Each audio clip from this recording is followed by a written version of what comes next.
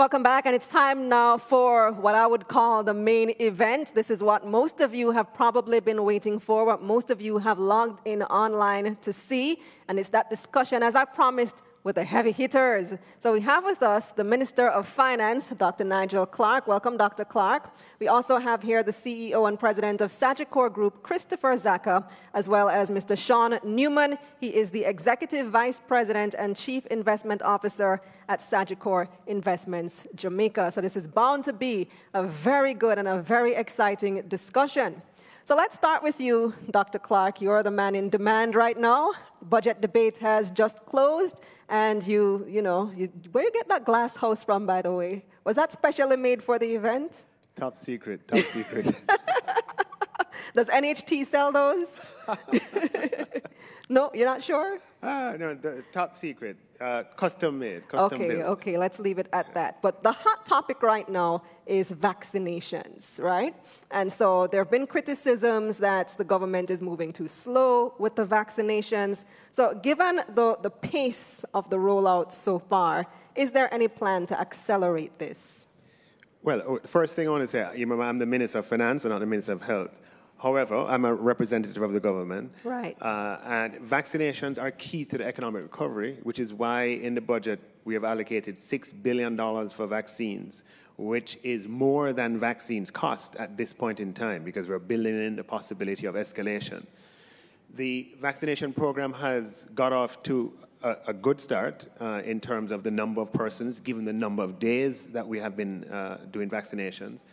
But Jamaica faces the same issues that many small developing countries face, which is the limited availability of supply of WHO-approved vaccines. And the policy of the Ministry of Health so far has been a policy to limit our vaccine importations to vaccines that are approved by WHO. And that, as a consequence, that has an effect on where we can actually get it from. But the government is working overtime to open up new potential supplies of vaccines because we see it as absolutely critical to economic recovery.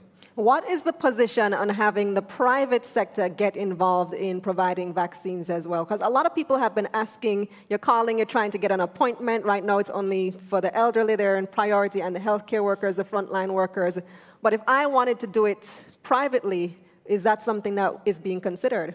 Well, I mean, I saw that there was a headline a few days ago of a Jamaican pharmaceutical distributor who was in talks to import vaccines with a supply agreement with the Indian government. I believe since then there has been some developments there. But that was an example of a private sector entity that was making steps to import on, striking their own supply deal. Based on that precedent, I think that answers your question, that those possibilities certainly exist. But as you can appreciate, the government is taking a strategic approach towards vaccinations. The first order of business is to ensure that the vulnerable population is vaccinated, because that is the population from which the pressure on the health system arises. And that pressure on the health system we have to cauterize and stabilize if we are to recover in the time frame that we want. So the real key is that by the time that the Minister of Health has articulated, and I believe that was June or July, that we have the vast majority of our elderly population vaccinated. That will get us off to a good start for the fiscal year, because it would mean that the restrictive measures would be less necessary if we have the vulnerable population mostly vaccinated. Speaking of the vulnerable population, some people have questioned the ethics of offering a cash incentive for primarily the elderly to take the vaccine. What's your response to that? So I think I had explained that in the public media the other day. The thinking behind it was that, look, given the reality of our society, as we saw with the CARE program execution last year, the vast majority of persons who who are in the target population don't have bank accounts or don't have functional bank accounts. And therefore, the money would have to be sent to remittance companies. And we saw the congregation and the crowds that existed last year. And we certainly could not, in this phase of the pandemic, have such crowds being gathered at remittance outlets. Therefore, the thinking was, wait, if people who come to collect are vaccinated, they would not be injuring their health. And that is how we sort of started to think about it. Now, as a practical matter, we won't be able to implement this program until substantial proportions of the target population are vaccinated, which is June or July. We will take another look at it then, June or July. Let us say that when we want to implement the program, only 30% of the elderly are vaccinated. I think you would be one of the first to criticize me to offer $10,000 grants for elderly people to come and collect. If, however, we have, just pick a number, don't hold me to it, but if we have 80% of the elderly population, 75 vaccinated, then I think that the risk would be less if we say, go to your nearest remittance outlet and collect your grant. So that was the thinking behind it, and I guess it is going to end up being a condition placed on the society that if we get up to those levels of vaccination, then it will be safe for us to have the elderly, vulnerable population, those earning less than 1.5 or earning nothing at all, which is often the case, coming out to collect their grant, and we would all feel safe when we see those numbers on our television screens or on our social media platforms if we know a priori that most of those people are vaccinated. Right. So some of you may be wondering why I'm focusing so much on the issue of vaccinations at this investment forum, Money Talks, right? What does that have to do with our health? But being vaccinated, having a majority of our population vaccinated, really is going to be the thing that helps our economic recovery to accelerate. So on that note, let me bring in Mr. Christopher Zaka here, President and CEO of Sagicor Group Jamaica. How is Sagicor positioning itself in this new economy? Is this work? Yes, thank you. Good evening. Well, Sagicor right now is in a very good position to transition to the new normal and the new economy. We have remained central to the social fabric of Jamaica through our corporate social responsibility. We're very involved with the government in terms of the vaccination program. I chair the Private Sector Vaccine Initiative Governance Committee. So we're playing our role. I think that's first and foremost. From a commercial point of view, we weathered the storm last year. The team really stood up. We had 75% of our team working from home in the peak, and we're heading back there for this period.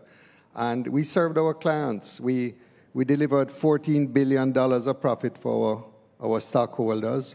A little down, but $14 billion in that environment for us was a great outturn.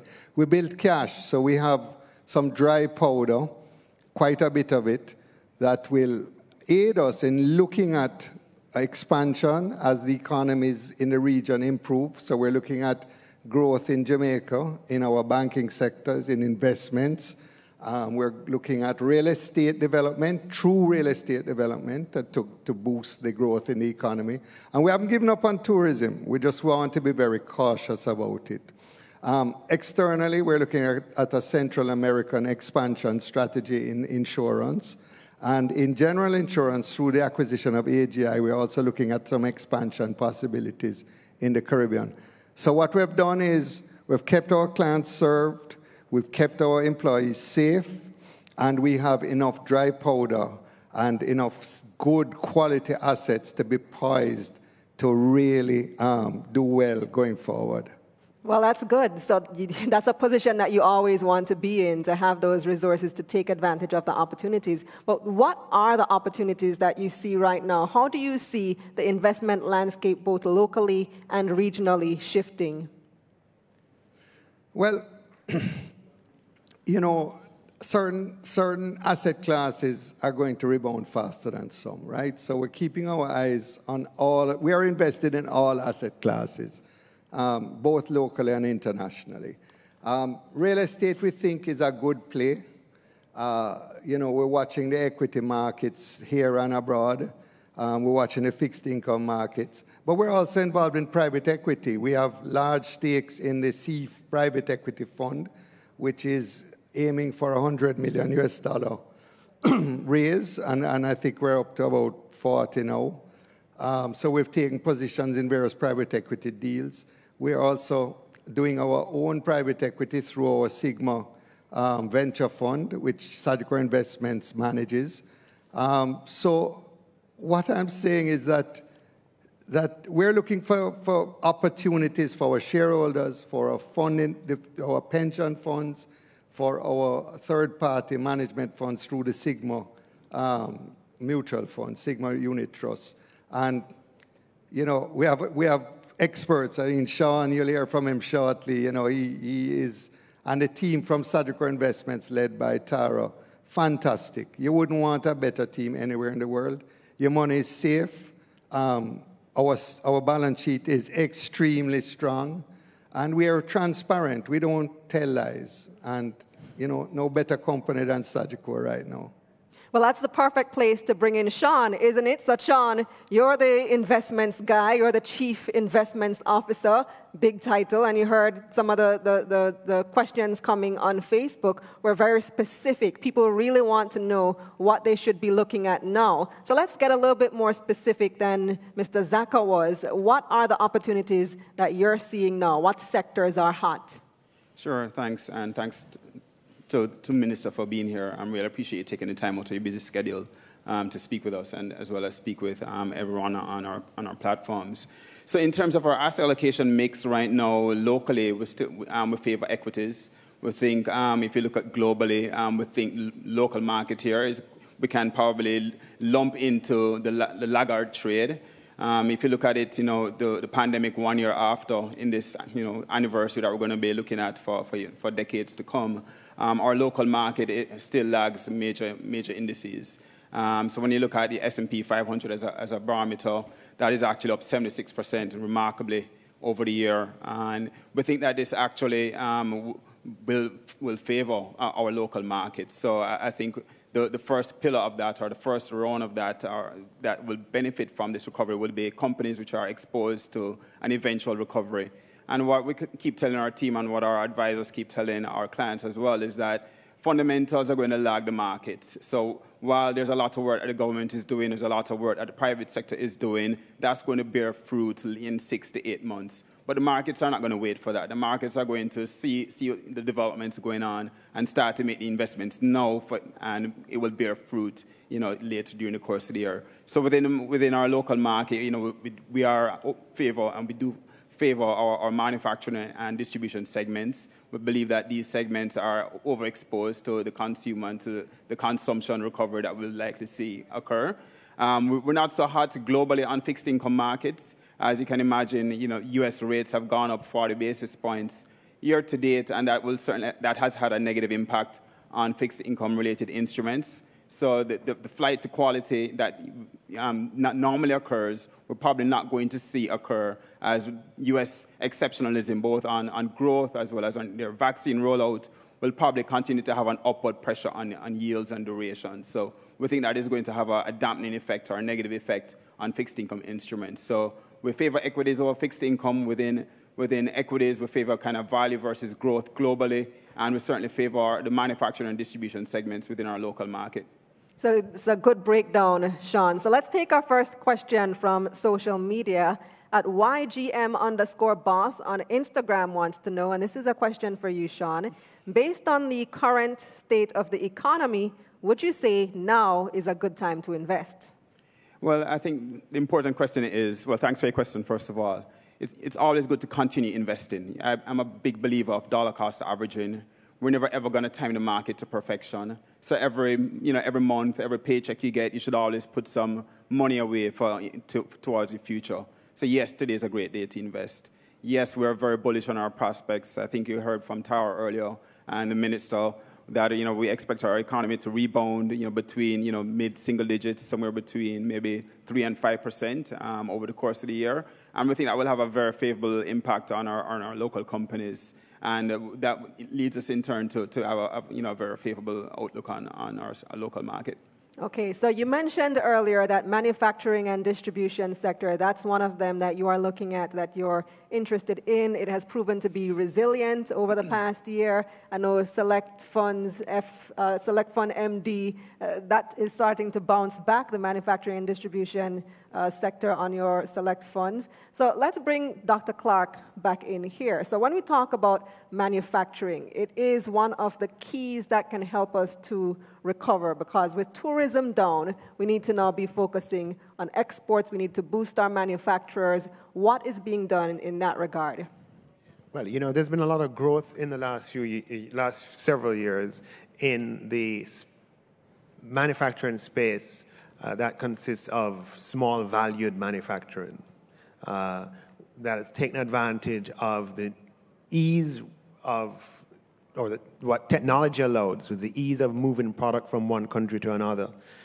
And by abolishing the Customs Administration fee for exports less than $500 million US, we are increasing the productivity of our manufacturing sector and freeing them to be able to go after market share. Last year, there were 43,000 separate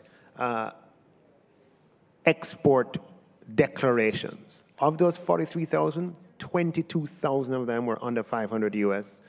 And of that 22,000, 11,000 were under 100 US. Now, for each one of those exports that were under 100 US dollars, the government would charge $3,000, or about 21 US dollars. Now, you can imagine how uncompetitive that makes you if you have to pay a $22 fee for an export that has value of $50, or an export that has value of $100, or even $500. Mm-hmm. So by abolishing that and doing away with that fee, what we're doing is making the manufacturers of small value exports more competitive. Because not only do we want our manufacturing sector to grow and to prosper, we want manufacturing exports to grow and to prosper. Mm-hmm. So let's take another question from social media, and this one has been a very hot topic lately. I keep getting bombarded about these messages about cryptocurrency.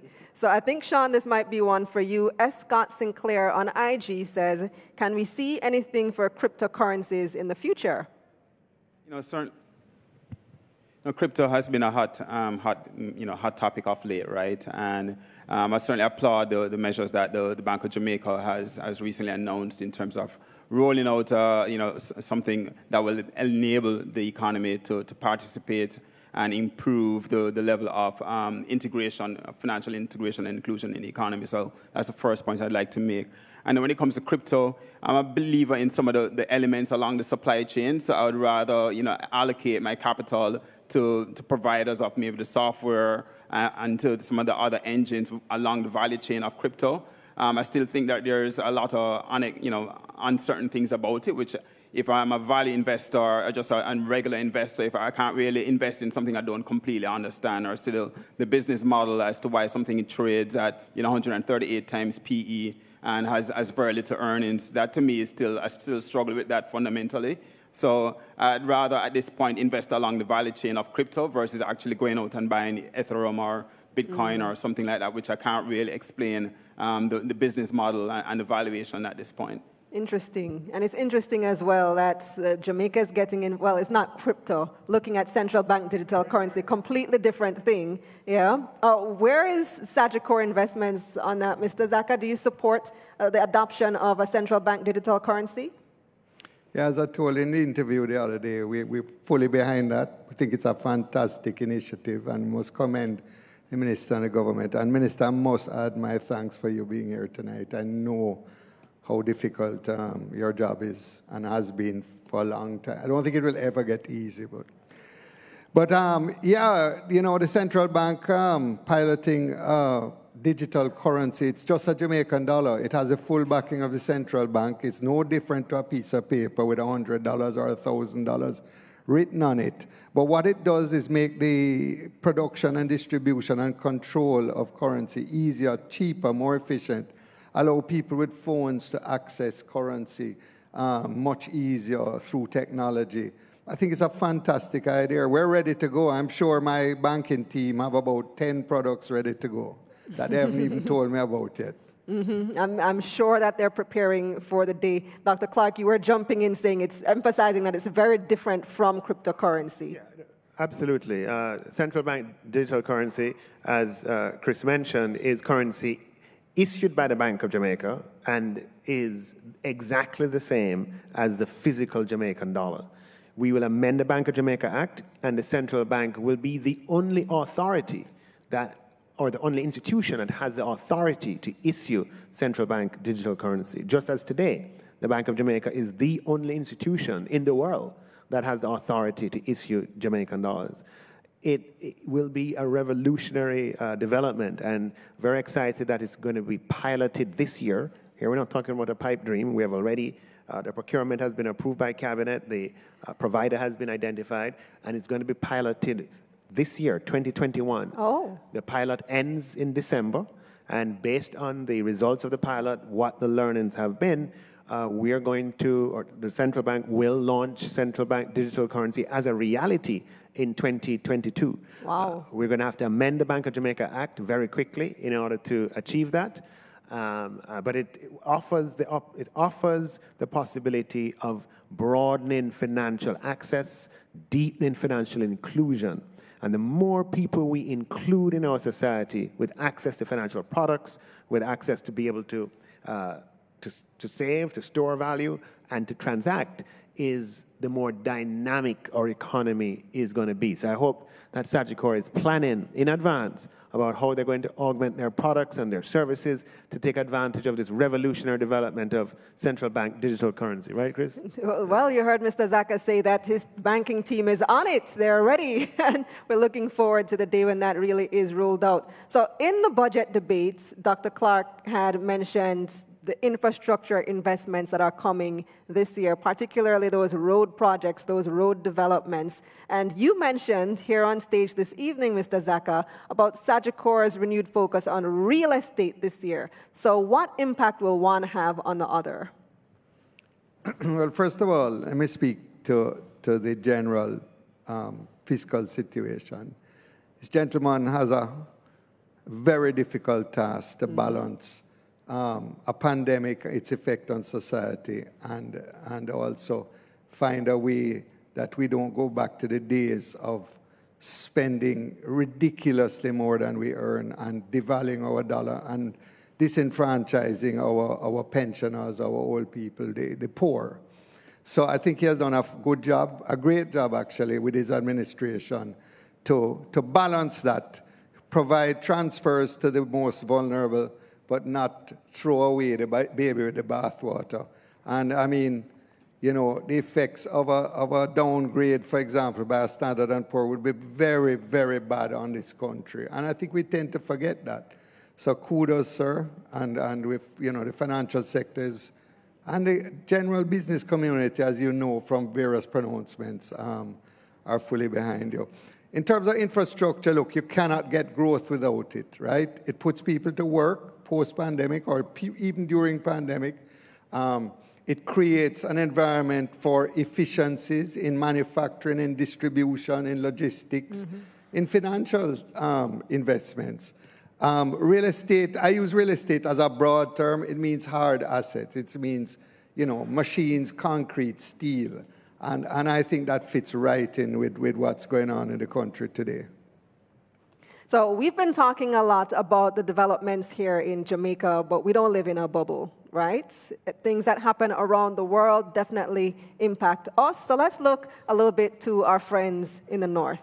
North America, well, the United States has just had a historic change in leadership. We're now dealing with President Joe Biden as opposed to President Donald Trump. And Sean, so tell me, do you think this is having an impact on the way business is done now? What impact is that change in leadership having? Have you noticed any? Well, I think as it relates to Jamaica's position and relationship with the U.S., I don't anticipate there's going to be any fundamental changes. But I think folks should understand that there are some things that will probably fundamentally not change. I think one thing that both the Republicans and the Democrats agreed on was the stance with China. I don't think that's going to change. I think there is certainly going to be a firm level of relationship with China. So while I don't see a near-term escalation of existing tariffs or sanctions, I think tensions there will probably remain high, and we should think of it kind of like a Cold War or a frozen conflict, as I think the U.S. has made a stance, and I think that they're going to continue to enforce it and ensure that certain things are not disenfranchised, especially when it comes on to local or their own domestic sectors, whether it's in technology or in manufacturing. So I think that's the baseline scenario that we are running with at Sagicor. But as it relates to Jamaica's relationship with the U.S., I think those ties and those relationships have been strengthened over the course of the years. I want to say, growth ahead for both countries, and I think Jamaica is well positioned to benefit from the growth that we're going to see to our neighbors to the north. And just to go back to the point earlier, I think over the course of the past several months, we've only been seeing U.S. economic predictions go up and up and up. So as it started out the year, growth was coming in, or growth was expected to be north of 6%. Now in the second and third quarters of this year, those expectations are going to be north of 7% potentially. So I think this period that the U.S. was lagging the rest of the world will probably start, of course, will reverse over the course of the year. So in terms of our own, our own exports and our own investments, we certainly want to be aligned to this northern star, so to speak, in terms of this growth engine, as it will continue to pull along other countries and companies which are aligned with it. We have a question here from social media, and this question is for Minister Clark. The opposition has raised the point about the access of lower income earners to NHT-subsidized housing. Is there a plan to provide, to support, and access to the benefit so that the crowding out that was referred to can be more equitable? Excellent question, except that the government was the first to articulate this problem. I was chairman of the NHT in 2017, and the Prime Minister appointed me to review the NHT, a task force. And in that report, which was tabled in Parliament in 2017, we, the task force, would have identified this problem, that there is a supply-side problem with affordable housing in Jamaica. And the supply-side problem is that we have the financing, right? We have the demand, but somehow the market isn't working to produce, despite the fact that we have the financing and demand, the market is not working to produce homes or solutions at the level where the demand is. And that's what you call a market failure that the government needs to innovate policy in order to solve.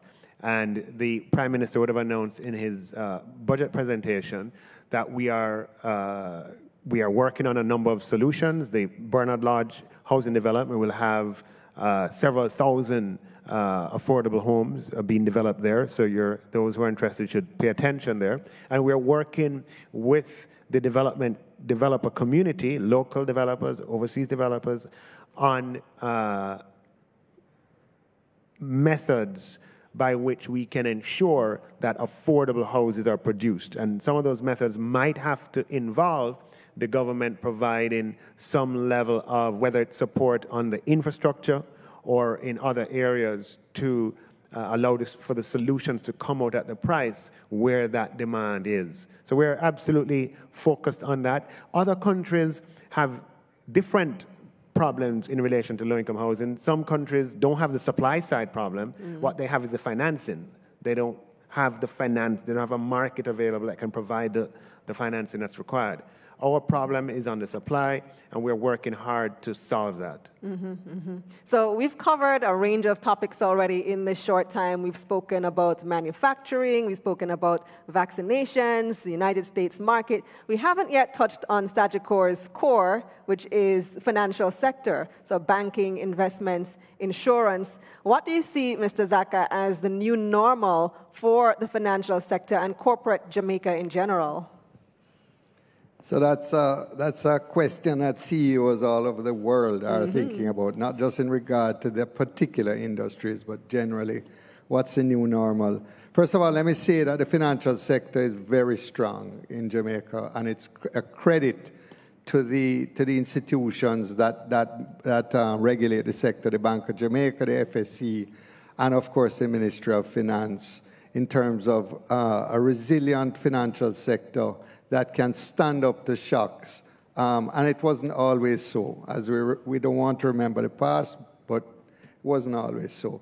We've come through the pandemic so far in great shape, and therefore Jamaica can feel that their money is safe, that their investments are safe, and that the Jamaican financial sector stands ready to support their growth and the growth of the economy as we come out of this pandemic.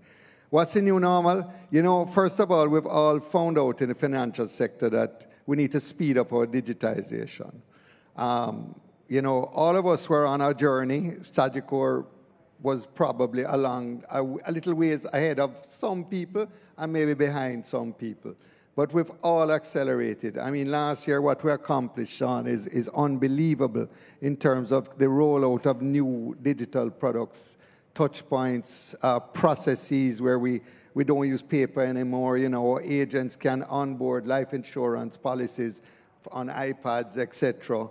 A life insurance client can go online and see how much their policy is whether the premium has been paid and paid online. All of these things didn't exist 8 months ago. So, going forward, we have taken a 5-year full digitization plan and compress that to 3 years. And that is going to be a tremendous effort. So first and foremost, digitization, finding ways to deliver products and information to our clients digitally, listening to them in terms of just not giving them products that they don't want, making them the center of how we decide what to do digitally. Secondly, nice, beautiful offices with nice conference tables and, rows and rows of desks.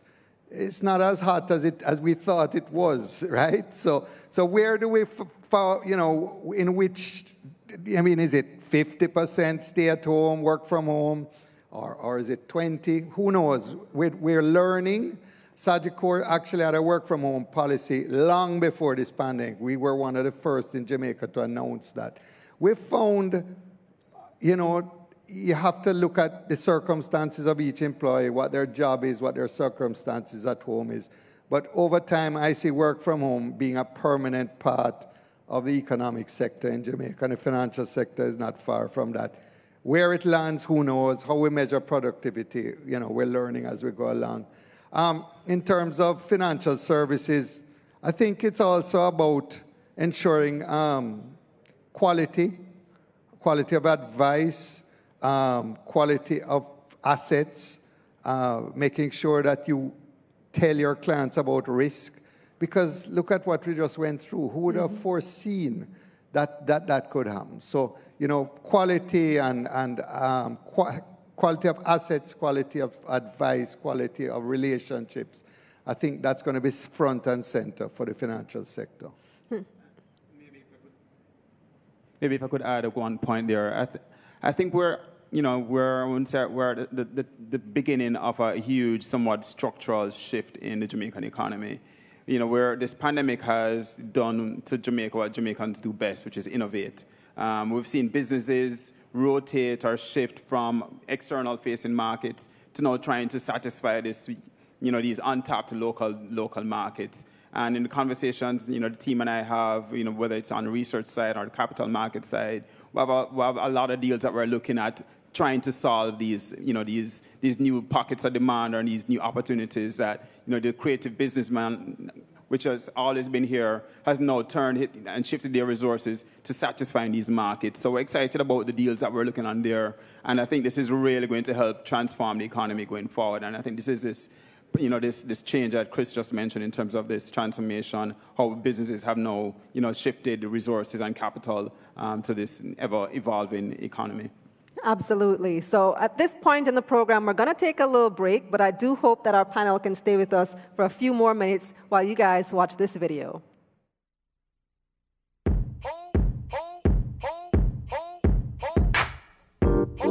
So unit trusts or mutual funds, it is a collective or pooled investment scheme that allows persons to pool their funds together, and these funds are managed on the behalf of them by a fund manager or an institution.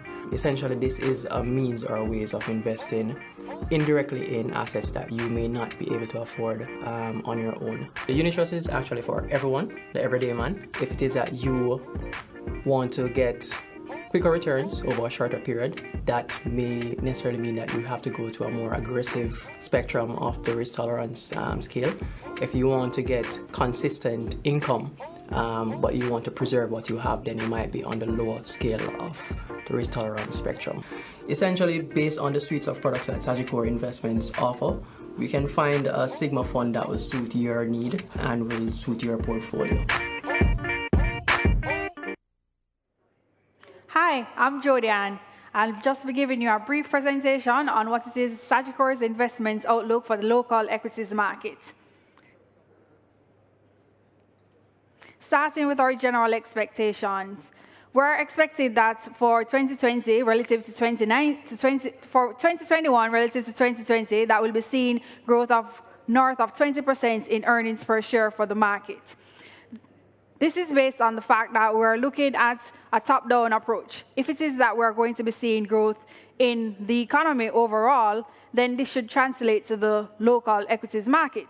As such, we came up with an estimate for what it is that we thought would have been the impact on the bottom line for listed companies, which gave us an earnings per share estimate, which should be relative to last year in excess of 20%. Now that we have the bottom line, how does this translate to the price for stocks? We naturally want to know that there's going to be some appreciation. And based on our conservative approach, we're looking at a trailing PE of 15 times. We're expecting that market cap for listed companies should increase by about 8%. And this is just a baseline expectation. As you know, we're still in a period of uncertainty, and we did a baseline, so it could be more than 8%, but just on the base, we're projecting 8%. To be a little bit more specific to the sectors, we're looking at the tourism sector, and we're saying that we're anticipating that with the rollout of the vaccine and the recovery and the reopening of traveling, that this sector should see some high growth of about 80%, just relative to last year when everything was really slow. For the financial companies, our expectations are a little bit more reserved. We're thinking for financial companies that we're not going to see a pickup until about the latter half of 2021. And this is just based on the fact that they'll still continue to reel from non-cash adjustments. Manufacturing performed well in 2020, and we're expecting this to continue, particularly within the food segment area. Real estate, we're a little bit more bullish on our commercial space than we are for housing. However, we're having a conservative estimate of around 8 to 10% within the real estate market. Foreign exchange exposure is a big topic, and the market has really become accustomed to more two-way movement. We're not, we're within the band where we expect highs and lows. Looking at the listed companies, we're anticipating that financial companies naturally would be a little bit more exposed, as well as those companies such as a GK and a Carib Cement, who deal with a little bit more import and export, should be more exposed to shocks or fluctuations within the FX market. On the least exposed side, we're seeing services industries to be impacted on that end. What does all of this mean for you? What does this mean in terms of what it is that you should be buying? Our recommendations are surrounding the manufacturing and distribution sector. This sector we have seen being a little bit much more resilient in 2020. Looking at our top names, we have Lasco Manufacturing, Grace Kennedy, Seprod, and Carib Cement. Based on our research assessments, we're seeing that even at current prices, there's still upside potential in these names. Particularly, we note for Grace that they are expanding their footprint within the financial space, and we see that as very positive. While for Seprod, we're looking at their ability to increase in terms of their distribution linkages, and we're anticipating that that could be a big part of fueling growth for the company. Now, it would be a big shame to be bullish on manufacturing and not to mention Sagicor Select Fund's Manufacturing and Distribution Fund. Considering that the NAV, net asset value, is around 98 cents, compared to the current trading price of around 83 cents, this presents investors with an opportunity to access or to get into the manufacturing space at a discount. However, there are some stocks that we're not so positive about, and these would fall under our sell recommendations, and they include Caribbean Producers and Dolphin Cove. Now, our self-recommendation reflects the fact that these companies had weaknesses prior to COVID-19. And, with the onset of COVID, these weaknesses were made worse. As such, we don't foresee that these companies will be able to make a grand transition or a pickup within 2021, and as such, we are recommending them as sells at this time. Now, what I have presented is just a synopsis. The research team at Sagicor Investments has done a comprehensive review on all the names mentioned and more, and I strongly encourage you to reach out to your Sagicor Investments team and have a much deeper discussion.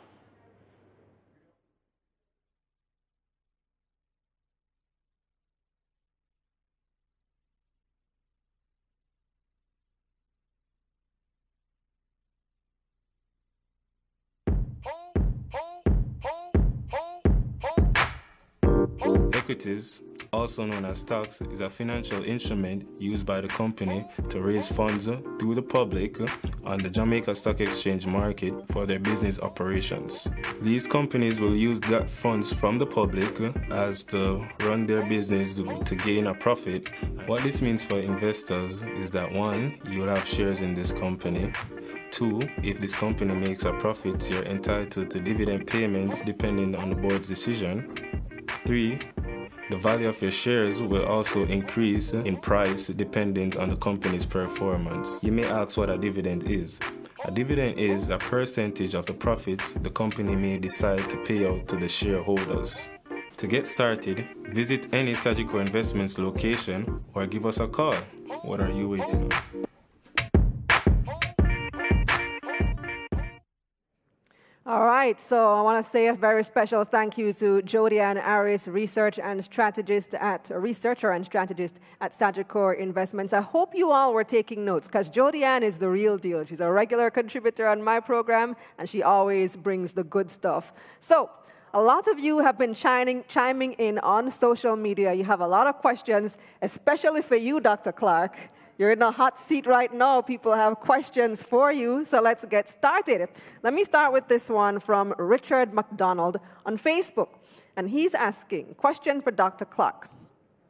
In the budget presentation, you spoke about the multiplier impact on stimulating economic growth, specifically through government spending.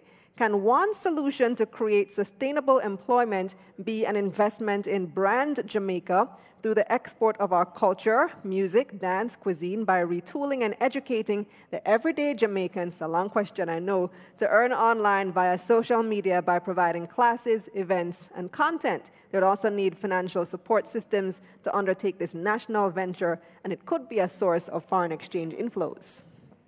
Well, thank you. Thank you for that. Thank you. All right. Mr. Zaka, can you just pass your mic to him?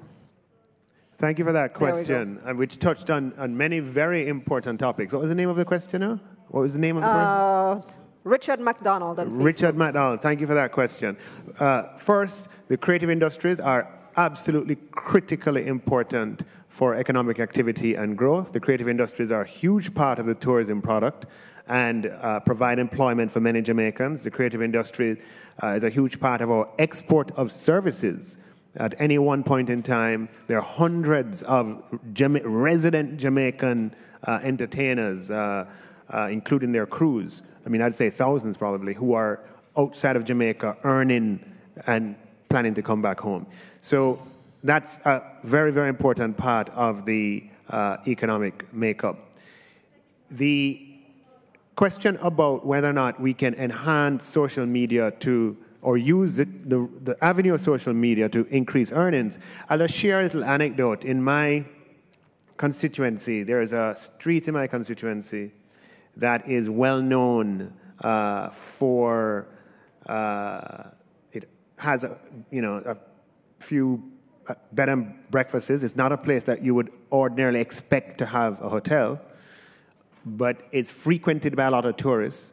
And along that street, there are a number of homes where if you go there in the afternoon, you see people dancing, and you say, what's going on? And there's a camera in front of them, and they're holding dance hall classes from their address here in I've Kingston. been there. I You've think that's been the there. Dance Hall Hostel. Yes, Yes. exactly. I didn't Really want to cool call the name. place. Yeah, unbelievable what is happening. And you have all these young people, male and female. So did you take classes too? I didn't want to give away the secret, Kalila, but having dance hall classes to audiences in Germany and the Netherlands and Spain right here from Jamaica. And what we did, along with a grant from the Ministry of Tourism, I've put more money into that community for that particular activity to get some support and for them to accelerate what they're doing. So that's an example of what the question is asking. There's a huge opportunity for that. And with our move to digitize the space, what we want is for, in an economy works when the creative energies of Richard and of the hundreds of thousands of Jamaicans, including the many Jamaicans who are watching and listening right now, it's when people are free to pursue their imagination, pursue the creative ideas that come to them, not ideas that a minister necessarily has or that the government has, but what they, with the natural God-given talent that they have, and their drive and their energy and their passion. That's what we want. We want a Jamaica where people have economic freedom to realize their dreams, aspirations, and potentials. And that includes dreams and aspirations in the creative space. And we are working hard to make that happen. And I hope that anecdote that I shared provides evidence that that is indeed the case. All right, here's another question for you, Minister Clark. Sid Sang says, how is the country going to solve the devaluation problem? Sid San. Mm-hmm. Okay. Sid underscore Sang. Sid, all right, the first thing I want to, in discussing that, there's a difference between devaluation and depreciation, okay? Devaluation speaks to underlying value, whereas depreciation speaks to nominal price. A share price can go up and down. The value of the company in terms of its underlying authentic fundamental value is not changing on a daily basis. The value might change with certain developments, a new product or certain developments are taking place. So the value changes in punctuated steps, but it appreciates and depreciates depending on market forces. That's a similar thing that happens with our currency, and that measures the nominal exchange rate. And here we're getting a little technical. Mm-hmm. The real exchange rate, which is from an economic point of view, you want to be, economists are focused on, speaks to the real value, right? And the real exchange, the nominal value of the currency is going to change more or less along with the inflation differential with its trading partner, but the real value of the currency hasn't changed, right? Because when you adjust both currencies by inflation, you're back to where you were. So I understand that the dominant way of thinking about this is not like that, but it's not what is really happening is that you're getting inflation differentials having an impact, and you're getting nominal movements, but the underlying real value adjusted for inflation in both countries has not really changed. Now, where we want to get to is a place where we are earning a lot more foreign exchange in Jamaica than we are currently. And that's where the focus of the conversation needs to be. Mm-hmm. And it's especially ripe for that conversation this year when our earnings from tourism have collapsed by $2.5 billion to the lowest levels that we have had in 30 years. As we attempt to build up those foreign exchange earnings again, let the focus of the conversation be on how much did we earn last month? How much are we going to earn this year? Because that is where it is. Everything else flows from that. Everything else follows from that. And it's like, we need to be focused on the primary variable, and not the secondary and the tertiary and the variables that are lower down, that take their impact from the primary. The primary variable is how much are we earning, how much are we producing, and the solution to all our problems is for us to go from the levels of exchange, of foreign exchange earnings that we have today, and for us to double it and to, well, certainly from these levels, triple it, multiply it by 4, by 5, as time passes by. Right, so let's less need to focus on tourism as the major and more need to diversify the sources of foreign exchange income. And it ties back into the question from Richard as well, who spoke about the creative industries and them earning. I noted at the DBJ's recent Ignite graduation ceremony that one of the winners, the person who, the company that won for the biggest exporter, was an advertising agency. So they don't actually manufacture a product. We need to be thinking about exports in a different way. We can export services too. Export of services is where it is. Tourism is a service, right? So our biggest export is already a service. BPO is a service. Those are exports. And similarly, advertisement and other forms of services can be exports as well. And that is where the government is going to, be focusing and changing the conversation and making strategic steps to ensure that we can earn more. We have to earn more as far as foreign exchange is concerned. Now, on the topic of job opportunities, YGM Boss on Instagram says, Mr. Clark, read job opportunities. How can we revitalize the economy when job opportunities are far and few? Companies are cutting staff instead of hiring. Unemployment is up. How can we grow? Okay, YGM Boss, those are relevant questions. We know that the pandemic has impacted employment tremendously. We had the lowest level of unemployment prior to the pandemic in our history, and overnight it went from 7.3% to 12.3%. We lost 130,000 jobs. Now the good news is that the employment has picked up from that low, and the unemployment rate improved from 12.3% approximately to 10.7% in the October numbers, and we expect those improvements to continue. We, heard the good news that was posted by one of our leading hoteliers that they're seeing forward bookings for the winter season in 2021 that exceeds their 2019 pre-pandemic bookings by a significant degree, and that's good news for jobs. Certainly the construction pipeline is good news for jobs as well, and the inward investment that we expect in a number of areas, and certainly the infrastructure program that the government is going to carry out is going to be good news for jobs. But it's also the case that recovery to the level of employment that we had pre-pandemic, won't be overnight. But the important thing is that the recovery begins now, and that we steadily add jobs, on a quarterly basis, quarter by quarter, or certainly year by year, as we recover from this pandemic.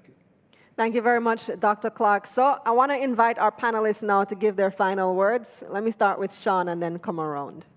Any last thoughts? In terms of our outlook for the rest of the year, I think we're quite bullish on the economy's prospects. We heard from the minister about the overall outlook. And within that, within infrastructure, real estate, manufacturing, agribusiness sectors are poised to rebound quite well.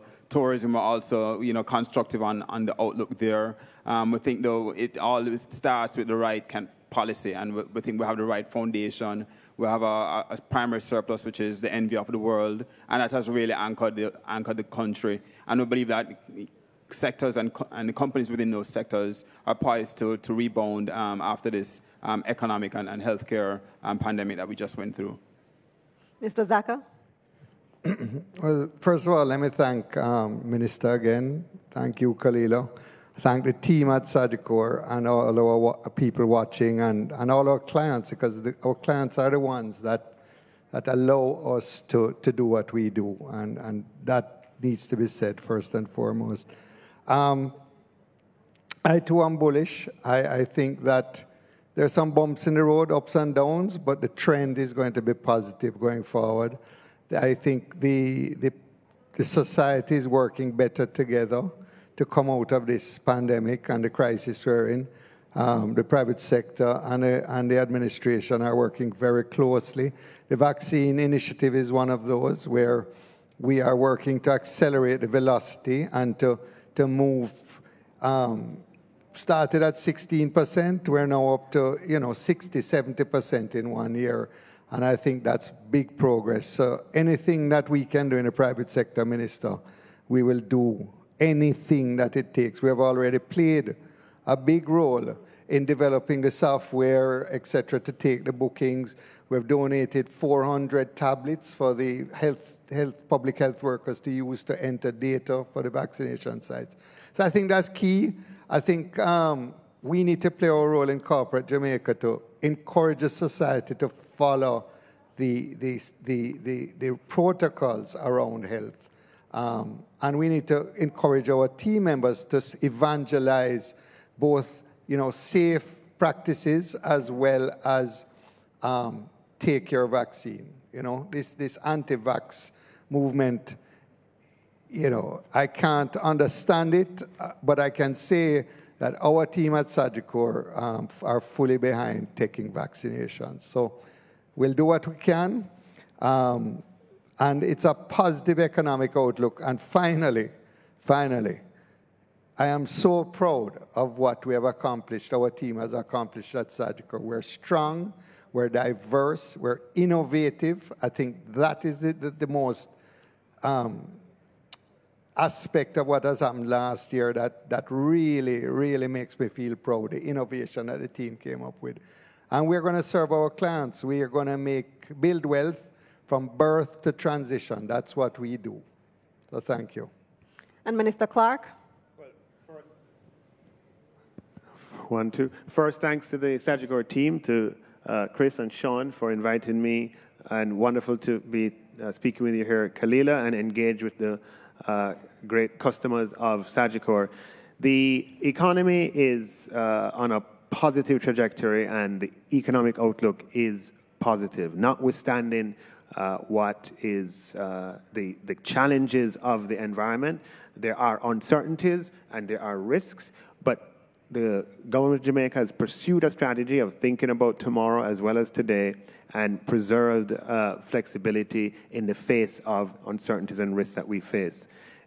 All of the agencies that are responsible for looking at and projecting economic expansion, all of them, the PIOJ, the Bank of Jamaica, the Caribbean Development Bank, the IDB, the IMF, are all projecting economic expansion for this year coming up, and that will be good for investment, and that will be good for jobs. So, and I'm just very grateful for the collaboration of the private sector. Chris mentioned some of that collaboration in terms of on the health side, on the economic side as well, and working together, we will recover stronger, better, and faster. Thank you.